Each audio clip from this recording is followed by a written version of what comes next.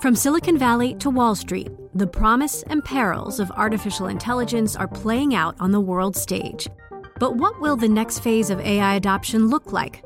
Which companies, from big tech to startups, will dominate? And where do the risks and unintended consequences lie? I'm Emily Chang. Join me at Bloomberg Tech in San Francisco, May 9th, to answer many of the industry's burning questions, alongside Snap's Evan Spiegel, Xbox President Sarah Bond, OpenAI's Brad Lightcap, top researcher Dr. Fei Li of Stanford, and many more. More details and just a few tickets left at Bloomberg.com/TechSF. This is Bloomberg Business of Sports. The world's changing, and what are things we can do to transform our business and engage our fans globally in different ways? People are using their name and likeness to create more opportunities, more stakes in companies. In order to turn the organization around, we had to turn it around not only just on the baseball operations side, but on the business operations side. Football and any other sport is very difficult, but I like to broaden my horizons and be able to expand. Sports need to be consumed live, and that's a big competitive advantage for intellectual property holders of sports content in the media landscape. Bloomberg Business of Sports from Bloomberg Radio. Hello, I'm Scarlett Fu. And I'm Mike Lynch. Over the next hour, we'll be exploring the big money issues in the world of sports and talk to some of the biggest players in the industry. Pinion to hold it. Trying to snap it. Suckup trying to win it. Got it. How about Tom Brady? How about Dak Prescott? This is sick. What a game. All right, that was, of course, the first game of the NFL season. Tampa Bay kicking a field goal. Tom Brady does everything, but he doesn't kick the field goal. He could if he asked him, I bet. I bet he could. It's totally true. They beat the Cowboys in Week 1 opening night, but it was a huge success overall, Lynchy, for the NFL. The kickoff weekend ended up having the second highest TV ratings for Week 1 over the past 5 seasons. Everyone is breathing a huge sigh of relief. You think this is just the first week or the start of something sustainable that'll last throughout the season? I think it'll last throughout the season because there were some big name players in this league. There were 5 quarterbacks that were drafted in the first round. There's a lot of intrigue and interest. People want to watch them play. There was great ratings for the Thursday night and Sunday night game. They were up 11% over last year. Overall, league-wide, the 16 games that were played were up 7%. There was a little bit of a curiosity factor because seeing fans back into the stadium. But there's some great matchups. I mean, there were some great matchups going on. You had the New Orleans Saints had to move out of New Orleans because of Hurricane Ida. They played a home game at Jacksonville, and they kicked Aaron Rodgers and Green Bay Packers. They kicked their butt. The Patriots unveiled a new quarterback in Mac Jones to replace Tom Brady. He played great, but he didn't win. And, of course, Tom Brady delivered once again. The Tampa Bay Buccaneers, Super Bowl champions, defending champions, went down, and you just heard the field goal in the last play of the game to beat the Dallas Cowboys on the season opener. So it was a great way to kick off the season, and it's an easy game for everybody to fall. And I think one of the big reasons, too, Scarlett, that these things are up is the continued involvement of betting on games. DraftKings, FanDuel. I talked to somebody that watched with a bunch of 30-year-old guys and women over someone's house, and during the course of the game, they could bet on who would score the next touchdown. And if so-and-so scored the next touchdown, these guys were going to split $500. And then if the next punt went into the end zone, went out of bounds, somebody was going to split $200. So it's now evolved into more than just who's going to win or lose the game, who's going to cover the spread. There are all kinds of little prop bets that you can make on these devices on your phone while the game is in progress. And that keeps people watching, especially if it's a 35-0 game. That keeps people tuning in right to the final whistle. It's all about maximizing that engagement. You mentioned all kinds of matchups. One matchup that you didn't mention is the Manning's brothers. Yes. The Manning brothers, of course, hosted their own show on ESPN2. It was kind of like a Twitch streaming broadcast. It was billed as hanging out at a bar with Peyton and Eli to watch a game. I didn't actually see it. I don't know about you, but I did appreciate the next day analysis about how they had a lot of these scripted bits, the TV hijinks with Peyton trying on a helmet that didn't fit and explaining plays on a whiteboard. But it actually got good when they got really nerdy and focused on the intricacies of the game, just talking through what they would have done, kind of reflecting and just sharing their thoughts as they were watching. Something you don't hear about when players are active in their careers. You hear about it when they're out of their career. You expect to hear more of it when they're in a broadcast booth broadcasting a game. And this is exactly what I want to hear. I want to hear what he calls. He sees something, goes, Omaha, 52, right? And it's, what are you saying, Peyton? Mm-hmm. Well, I'm explaining this and explaining that. It's basically football for dummies. Mm-hmm. And I know I follow football, but I learned an awful lot. I watched a lot of outtakes of that show, and I think it's must-see TV because, I learned something, and I thought I knew everything about the game. But in fact, ESPN management at one point called in and said, hey, guys, focus more on the football, less on the silly stuff, on the stunts that you guys did in the beginning. And it's not just ESPN that's trying to think of different ways to boost viewership of Monday Night Football. You also have Nickelodeon getting in on the NFL ratings bonanza. It's now hosting a weekly NFL show for kids called NFL Slime Time. Right. Well, they had a game last year that was broadcast, and it was directed at that particular audience, and it was an enormous success. So it's like branding. It's like try to get everybody to brush with a certain toothpaste when they're 5 years old, and they'll be brushing it when they're 95 years old. Have someone drink this particular soda. Have someone use this particular cleaner or paper towel. So the NFL is following that same rule that Madison Avenue was following for years and years, and it's worked. They're going to hook a lot of young people, and they're going to be watching NFL football for a long, long time. All right, well, let's talk about someone else who's making a huge splash in sports, LeBron James, Inc. LeBron James is actually getting closer to billionaire status because his one-year-old media business, Spring Hill Company, the one that's aimed at giving voice to creators and consumers that have been underserved, it's now speculated that it's in advanced talks with Redbird Capital, a private equity firm, for some kind of strategic investment. There's been a lot of talk about whether Spring Hill is in play because there are reports of a sale to Nike. So we don't know exactly whether this is an investment or a sale, but LeBron James is wheeling and dealing out there. Yeah, and it looks like Redbird Capital may invest, the reports are somewhere between $650, $750 million. We do know Redbird Capital is a real player, and they invested 10% in the Fenway Sports Group, which I think is one of the top 5 sports entities on the planet right now. I know what the end game is on this right here with LeBron James, between Spring Hill, the infusion of capital from Redbird, and Fenway Sports Group. He is going to become the principal owner of an NBA team in the not-too-distant future. And these investments with Redbird and Fenway Sports Group are going to play a huge role in it. You can take that to the bank, Scarlett. So you don't think he's going to give up ownership of it? This would be more of a strategic investment rather than a full-on, outright sale. Correct. There would probably be partners with him, and he would be the managing partner or a principal owner.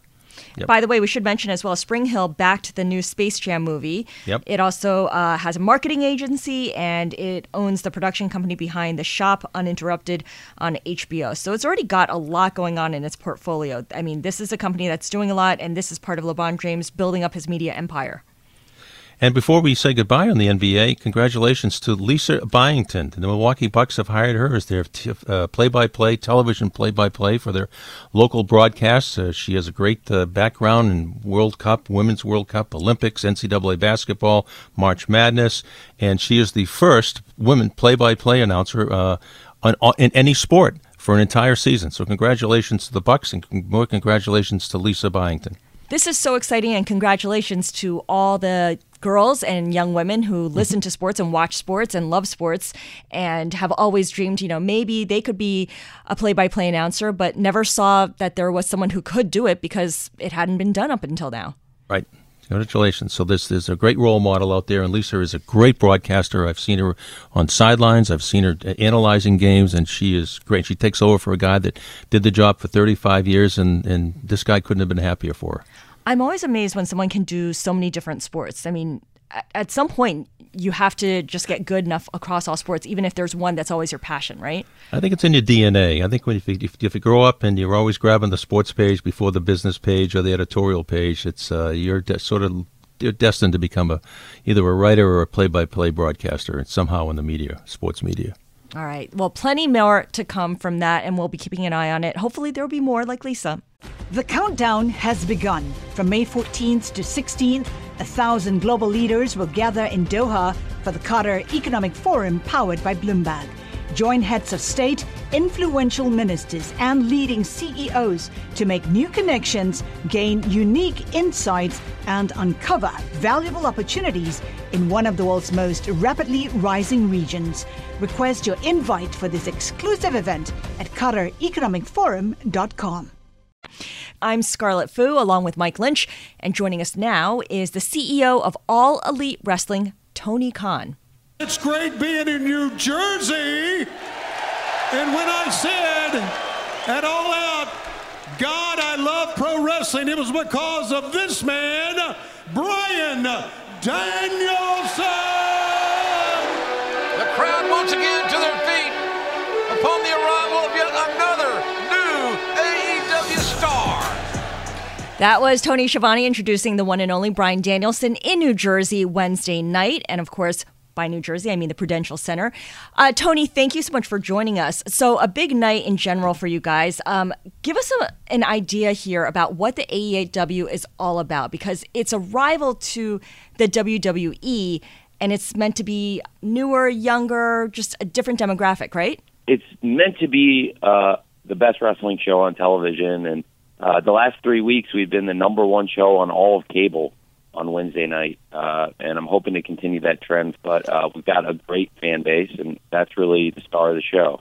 The wrestling fans make this all possible, and we've really brought some of the most exciting stars in wrestling into AEW, and we've also built some of the most exciting young stars in wrestling. So really our show began, we introduced a lot of new stars, and then I've tried to go out and sign top names and bring together the best possible roster. It's really a diverse roster, diverse life experiences, diverse backgrounds, and really people of all different ages and experience levels. And the star power of the AEW roster is now unparalleled. We have the most star power of any wrestling roster, which is not how it started. Really, this was a lot of elbow grease. We had some very, very big-name stars and some really young wrestlers, but the depth of the roster and the amount of huge Hall of Fame stars that we have. So I bootstrapped this company. I started it in 2019 and really began working on it in 2018. And the growth has been incredible in just a couple of years. Hey, Tony, it's Mike Lynch up in Boston. I love the concept. I was around when the AFL came around and people said that you're crazy. You're never going to compete with the NFL. And I'm sure people have told you you're crazy. You can never compete with WWE. Has wrestling always been part of your DNA? And has this sort of been your dream to have this fledgling, very successful now wrestling entity? Yeah, always has been a dream of mine, Mike. I've always been a huge wrestling fan, and I've always wanted to write wrestling shows. And a lot of the business aspect of it has come to me, and I've had a lot of experience in sports business, working in English football and working in the NFL. And but wrestling's always been a first love of mine. Really, I realized in 2018 there were so many young stars out there that were becoming big names, and some of the big free agents were available, and I realized that at the beginning of 2019 would be a very unique opportunity in terms of a lot of contracts being up at the same time and a lot of exciting young wrestlers being available to go out and start a wrestling company. And I realized I could, go out, recruit a media partner, and if we could get, a TV partner to really back us and believe in this and give us a platform, we could go out and compete. And that's what TNT and Warner Media have done for us. In 2018, I reached out to my good friend, Kevin Riley, who was the president at the time of TNT and TBS, and suggested that I think it would make a lot of sense for TNT and TBS to get into the wrestling business. And, the people there and the people still in charge have really been so supportive. We have a great GM at TNT and TBS named Brett White and a great executive vice president named Sam Linsky. And they're very supportive of the show, and I talk to Sam every Wednesday, and he's, really a fan of wrestling, which helps. And, the growth the show has experienced, especially in 2021, is unlike anything they had expected. How do you compete with the WWE? Because they're the market leader, and no matter what you do or what you put on the table, it's always going to be compared, your product versus theirs. The number one show in wrestling on TV last week was Dynamite. So in some aspects, they're the market leader, but in other aspects, we're now the market leader. So that was at the beginning, that may have been the case, but there were a lot of reasons why I felt I could come in and compete. There were a lot of great wrestlers that weren't being featured on television, and there are a lot of wrestling fans out there that were looking for an alternative product that weren't satisfied with what they were getting on those shows. So I do think there was definitely a great opportunity to come in and compete, and I saw some vulnerability, frankly, in the market leader at the time, and it's opened up a lot of market share for us, for me to bootstrap a new business and build it up and gain a lot of that market share. Where now, in a lot of significant business metrics, we are the worldwide leader. Tony, how often do you run pay-per-view events? Quarterly. So it's pretty great. We have a quarterly event, and that's the key, I think, is for these pay-per-views. You're getting people to spend hard-earned money. You can't oversaturate the market, and it has to be an event people really want to go out and watch. And that's what we've been able to build, I think, with our pay-per-views. The last show we did was called All Out. And again, speaking of like key business metrics, WWE now is not as much in the business of providing linear pay-per-views. They have an agreement with Peacock, and their major streaming events go on Peacock to all their subscribers, and there's a great subscriber base there that watches those shows, and that's great for them.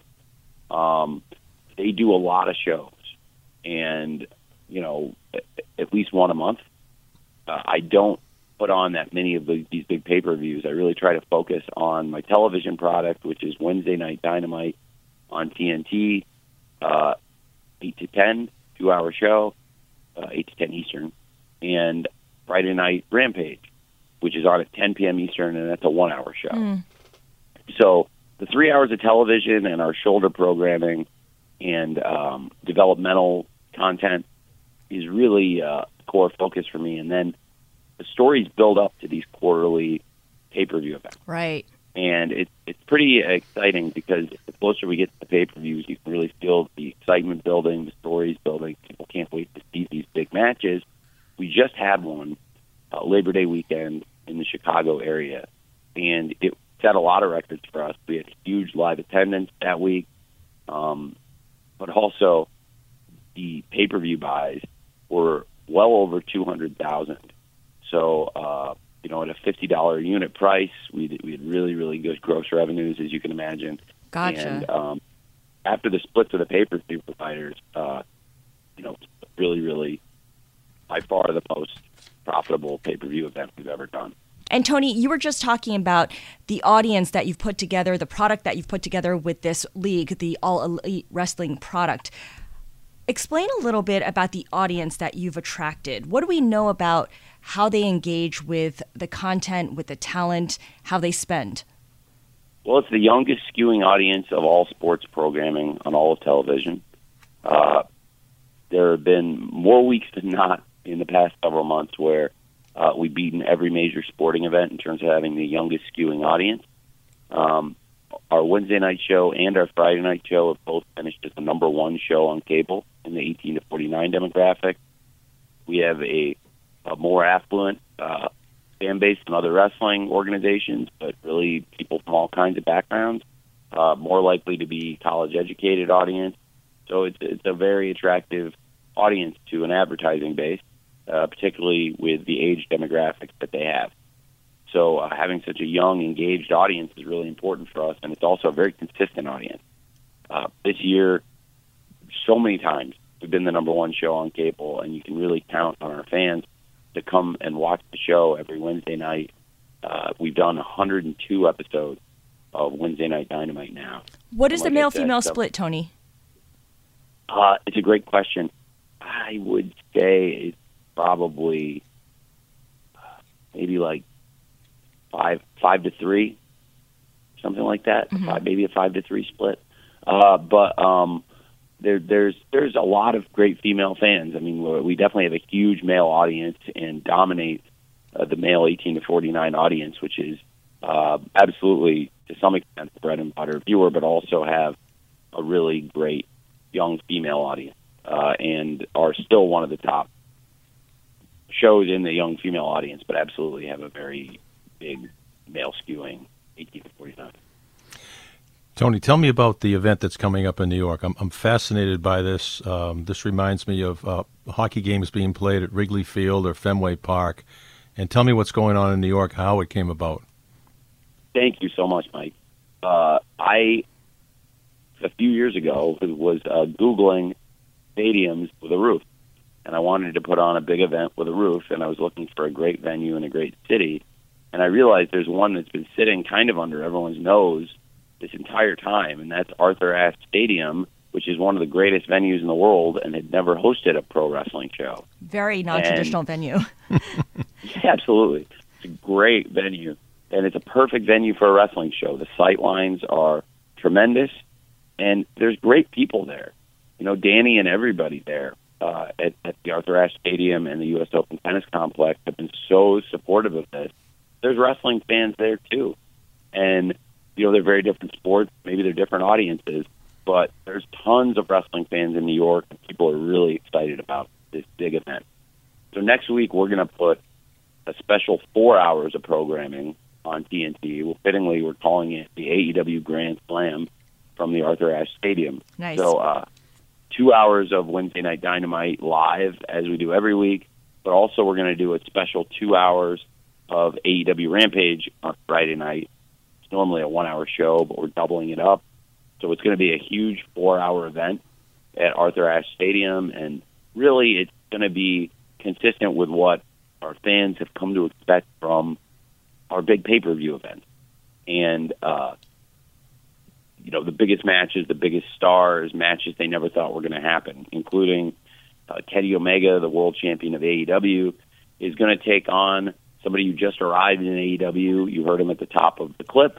That's Bryan Danielson, who wrestled for many years in WWE, was the WWE champion, and has wrestled all over the world, and is just hugely respected by the fans.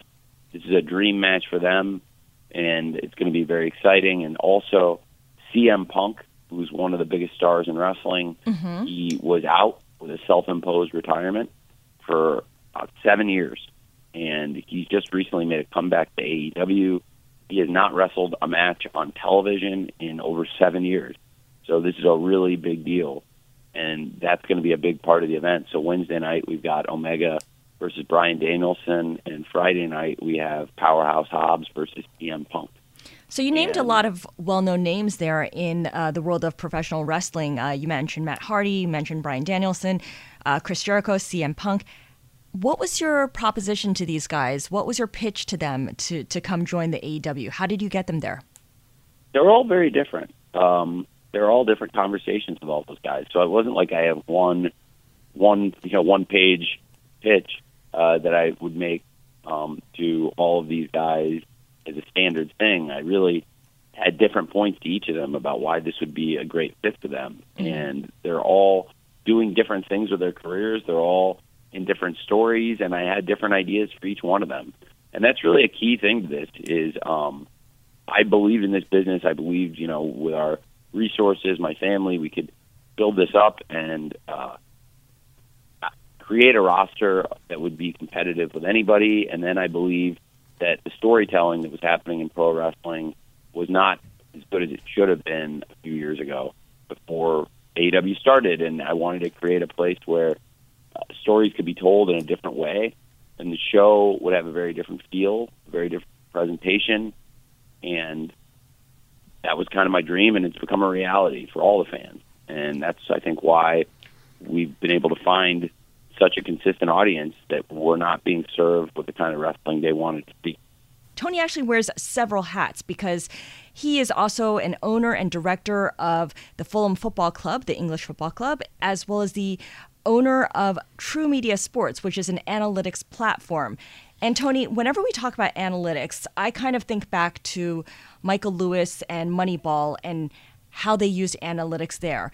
Compare what you use analytics for today. I mean, how much has analytics evolved since then? Oh, it's a huge evolution in the world of sports analytics. My company, True Media, actually provides those various services to the majority of Major League Baseball teams. Right now, we're working with 20 out of the 30 Major League Baseball clubs, providing different things to different teams. So we provide a variety of tools and engineering and support for teams' analytics needs. And teams are applying analytics to decision-making all across different sports. Baseball, you brought up Moneyball as a great example where, again, you have 20 of the 30 teams that are using us, and really all 30 teams are using some kind of solution. A lot of them are engineering their own tools and not using outside developers like True Media. But there's a great market right now for the services we supply, and really baseball teams, for example, are making so many decisions in a game, whether it's, at bat in terms of who's up there, what they're doing against the pitchers. Or defensively, there's so much to it. The shift has become such a huge part of baseball, as the fans know. And the fielders, all the different shifts they put on, it's very difficult to keep track of almost. And it's really the way so much of it is calculated is using analytics tools. So, absolutely, sports analytics has grown a lot, and that's been a huge part of my life, and that was really the day-to-day of my life, and wrestling was just something I was a fan of, and I wrote wrestling shows in my spare time while working in sports analytics and in English football in the NFL, and that's how... analytics is your day job, then? It was. No, now I have a lot of day jobs. Wrestling became a big part of my day job, too. I have 3 full day jobs, and True Media is a company that I'm the owner and chairman of, but I have a great CEO, president, and founder, along with a great CTO and co-founder, and those 2 guys really built up a great business, and I've really enjoyed working with them and growing the business for the last 7 years. And that does not take up that much of my daytime. What does take up really often a 24-hour job, there's really days where I don't sleep and I end up catching up when I can, are the Jacksonville Jaguars. I run our analytics department, and that used to consume all my time. I've hired a really great staff of people now that work with Urban Meyer and our GM Trent Baalke and me, and I still oversee this, and I still come in and do a lot of the work, but not nearly as much of the work and the grind by hand as I used to do. In English football, I'm still the director of football and general manager of our team Fulham, which, as I sit today, is going really, really well. And we're at the top of the English Football League, and our goal is to get promoted back into the Premier League. And we've been working really hard on that. I work with our scouts and our data team, and, of course, our head coach, Marco Silva. And I'm in charge of all the player recruitment and signings and transfers and loans. And that's a job I really love, and those were kind of my bread and butter work, and still are. And, wrestling was kind of something I would go home and watch watch all the different shows, and my little fun hobby was writing wrestling shows, and it became a huge part of my life. And the more I got into AEW, the more all-consumed I've gotten with really running every aspect of the business. So I write the shows, I hire the wrestlers, I do the contracts, and run the talent relations.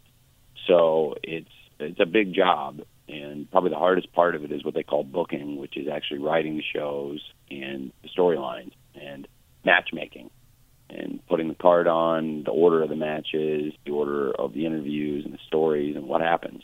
It's a very complex job, and it's really the job I really always wanted to do was book a wrestling company. And it's absolutely a dream to always own a wrestling company, but really my dream has always been to book a wrestling company. And we have a lot of really exciting stories happening, and the matchmaking, I think, has got people really excited, and the card of matches next week people are stoked about. So I think it's going really well, and it's something I'm very proud of. From Silicon Valley to Wall Street, the promise and perils of artificial intelligence are playing out on the world stage. But what will the next phase of AI adoption look like? Which companies from big tech to startups will dominate? And where do the risks and unintended consequences lie? I'm Emily Chang. Join me at Bloomberg Tech in San Francisco, May 9th, to answer many of the industry's burning questions, alongside Snap's Evan Spiegel, Xbox President Sarah Bond, OpenAI's Brad Lightcap, top researcher Dr. Fei Li of Stanford, and many more. More details and just a few tickets left at Bloomberg.com/TechSF. So you write the storylines for the wrestling. Would you ever write yourself into any of the script and jump into the ring? No, I don't write myself on as a TV character, but if this makes sense, I am a plot device in the show. So you'll hear my name a few times because I am the matchmaker. So I make the matches, so you'll have somebody, appeal to me, and I don't need to act or be on television or take up the TV time, but you do have to have a commissioner and a person who lays the law down and makes the rules. I like that. So, for example, you don't need to see, it's like Roger. You don't need to see Roger a lot during the games. But you need to know he's there. Yeah, exactly. So my name comes up a lot. And, for example, we had a tag team called the Young Bucks, who also behind the scenes are incredibly valuable, and they've been with me since the very beginning. And they're also behind the scenes executive vice presidents of the company and really my right-hand people. And along with Kenny Omega and Cody Rhodes and other great business vice presidents that we have. Those four also are probably more prominent because they're all wrestlers. And the Young Bucks had been retaining their tag team titles through chicanery, lots of outside interference. So we just had a big storyline where I had finally had enough, not me coming out and saying it, but just the announcers explained, Tony Khan's had enough, and we're going to have a tournament with the top 4 ranked contenders of the tag teams, and whoever wins the tournament, this eliminator, is going to go on to the pay-per-view and get a shot against the Young Bucks in a steel cage, because that's the one way I kind of had made sure nobody would be able to interfere in the match. So a lot of times in wrestling, you see these steel cage matches happening with no rhyme or reason. It's like, now you've given them a reason, a backstory for it to all come together. I really appreciate the consistency in thinking through the plot and the development of the storyline. You had mentioned the English Fulham Soccer Club. I wanted to ask you about that. Given all the drama that took place over the summer, what's your view on the European Super League? I mean, we know that they came together, they proposed this idea, which was kind of dead on arrival because there was so much backlash against it. Is this a truly dead concept, or do you think it'll be revived at some point in the future? I don't expect we'll ever hear from it again. I think it's one of those ill-fated ideas that was shot into the sun, like New Coke, or the kind of things that we make fun of, and Crystal Pepsi and stuff that we, joke about that never became a thing. And I think it's one of those things we'll all laugh about. In time, it wasn't very funny for a few days. Are you laughing about it now? I am now, but at the time, it wasn't amusing at all. And my father, along with a lot of the other Premier League chairmen at the time, put out a pretty compelling statement. And he spoke out against it, and I think he was one of the first chairmen to really come out and put the fist down. And I agree with everything he said. Tony, there's a hot-button topic around all the sports here in the United States, vaccinations. Commissioners are pretty much powerless because the unions have not approved it, and it's left up to the individual. And it's caused problems, as we've seen over the last year and a half, with postponements, cancellations, and widespread positive tests. As the commissioner of AEW, do you have the authority to mandate everyone gets vaccinated, and have you done so? It's an interesting question. I have most of the roster has gotten, and we've encouraged people to do so at the level of the NFL and English football, and same thing with AEW. I haven't put in mandatory, but have also strongly encouraged and put in protocols that would encourage everybody to do so, because it's much, much easier for the vaccinated folks to get through the day and to interact outside of the ring, and they just have to go through a lot less rigorous procedures and testing. So we've definitely encouraged everybody to do it. Same at the NFL, same in England, and most of our people are. And that's also true of the NFL. So I think, with the Jaguars with Fulham and with AEW, we've really strongly encouraged it as much as we can. I always think it's interesting that companies or organizations can require that their front office get vaccinated, but talent, like the players themselves, that becomes a whole different animal, just kind of like what Mike Lynch was saying. What more can you do to encourage the wrestlers, the talent, to get vaccinated? I mean, are you giving them incentives? Are you outright? We have created a great backstage environment where people really want to spend time together. And we've also put in pretty thorough testing protocols. Mm-hmm. So I think, not being a part of the most rigorous level of the testing protocols and also having the ability to go out and do what you want and live your life like we did before and without some of these draconian protocols makes it much more savory, much more encouraging for the vaccinated. So I do really think, similar with the NFL, where I see firsthand you get a very different experience day to day at the practice field and, in meetings and in training, totally different experience for the vaccinated and the unvaccinated. Yeah. So it's, I think it's a good question, and that's why most of the people have gone out and done it. Let me ask you about Trevor Lawrence, and it was no secret you're going to pick him number one, but when it became official, what did it do to, how much of a bump did you get in season ticket sales, merchandise sales, in-game advertising, just how much of a financial infusion for your franchise was the drafting of Trevor Lawrence? It's millions and millions of dollars, and the full effect is still cumulative, and it's adding up, and it's growing every day. We're making new fans, and the most important thing is the football.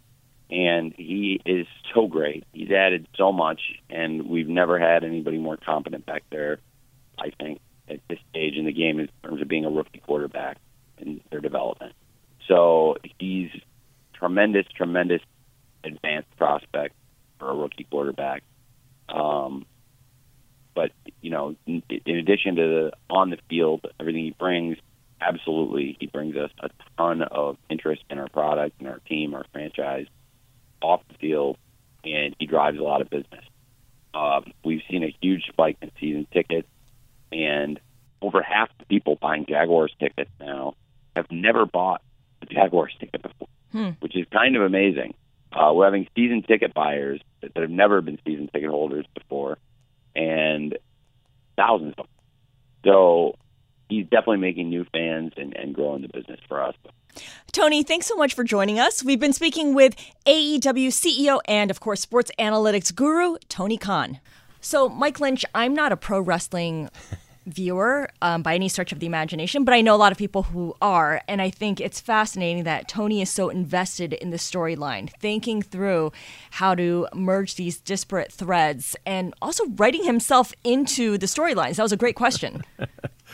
Well, his competitor, Vince McMahon, actually gets into the ring and slaps around some wrestlers. Oh, there you go. Okay. I don't think Tony's going to be doing that, but it's a great concept because it's basically a soap opera for guys. For guys and women. No, there's a lot of women now. I'll tell you a story. When my wife was pregnant with my middle daughter, we went to WrestleMania, and a news reporter from our station came up and asked her, said, "What are you doing here at this wrestling event?" She said, "If Hulk Hogan can't get me into labor, nobody can." Great line. And it was still about 10 days later where Molly was delivered, some 36 years ago. But there's a big audience out there. And as he said, the audience is like, probably 5 to 3, for every 5 men watching it and participating, there were 3 women. So, there are interesting storylines. It's not just these big muscular guys slamming each other to the turf. There's a lot of dialogue going on, and there's a lot of, things that happen outside of the ring. I would say to anybody who says, "I've never watched it," just give it a sample. I think you'll like it.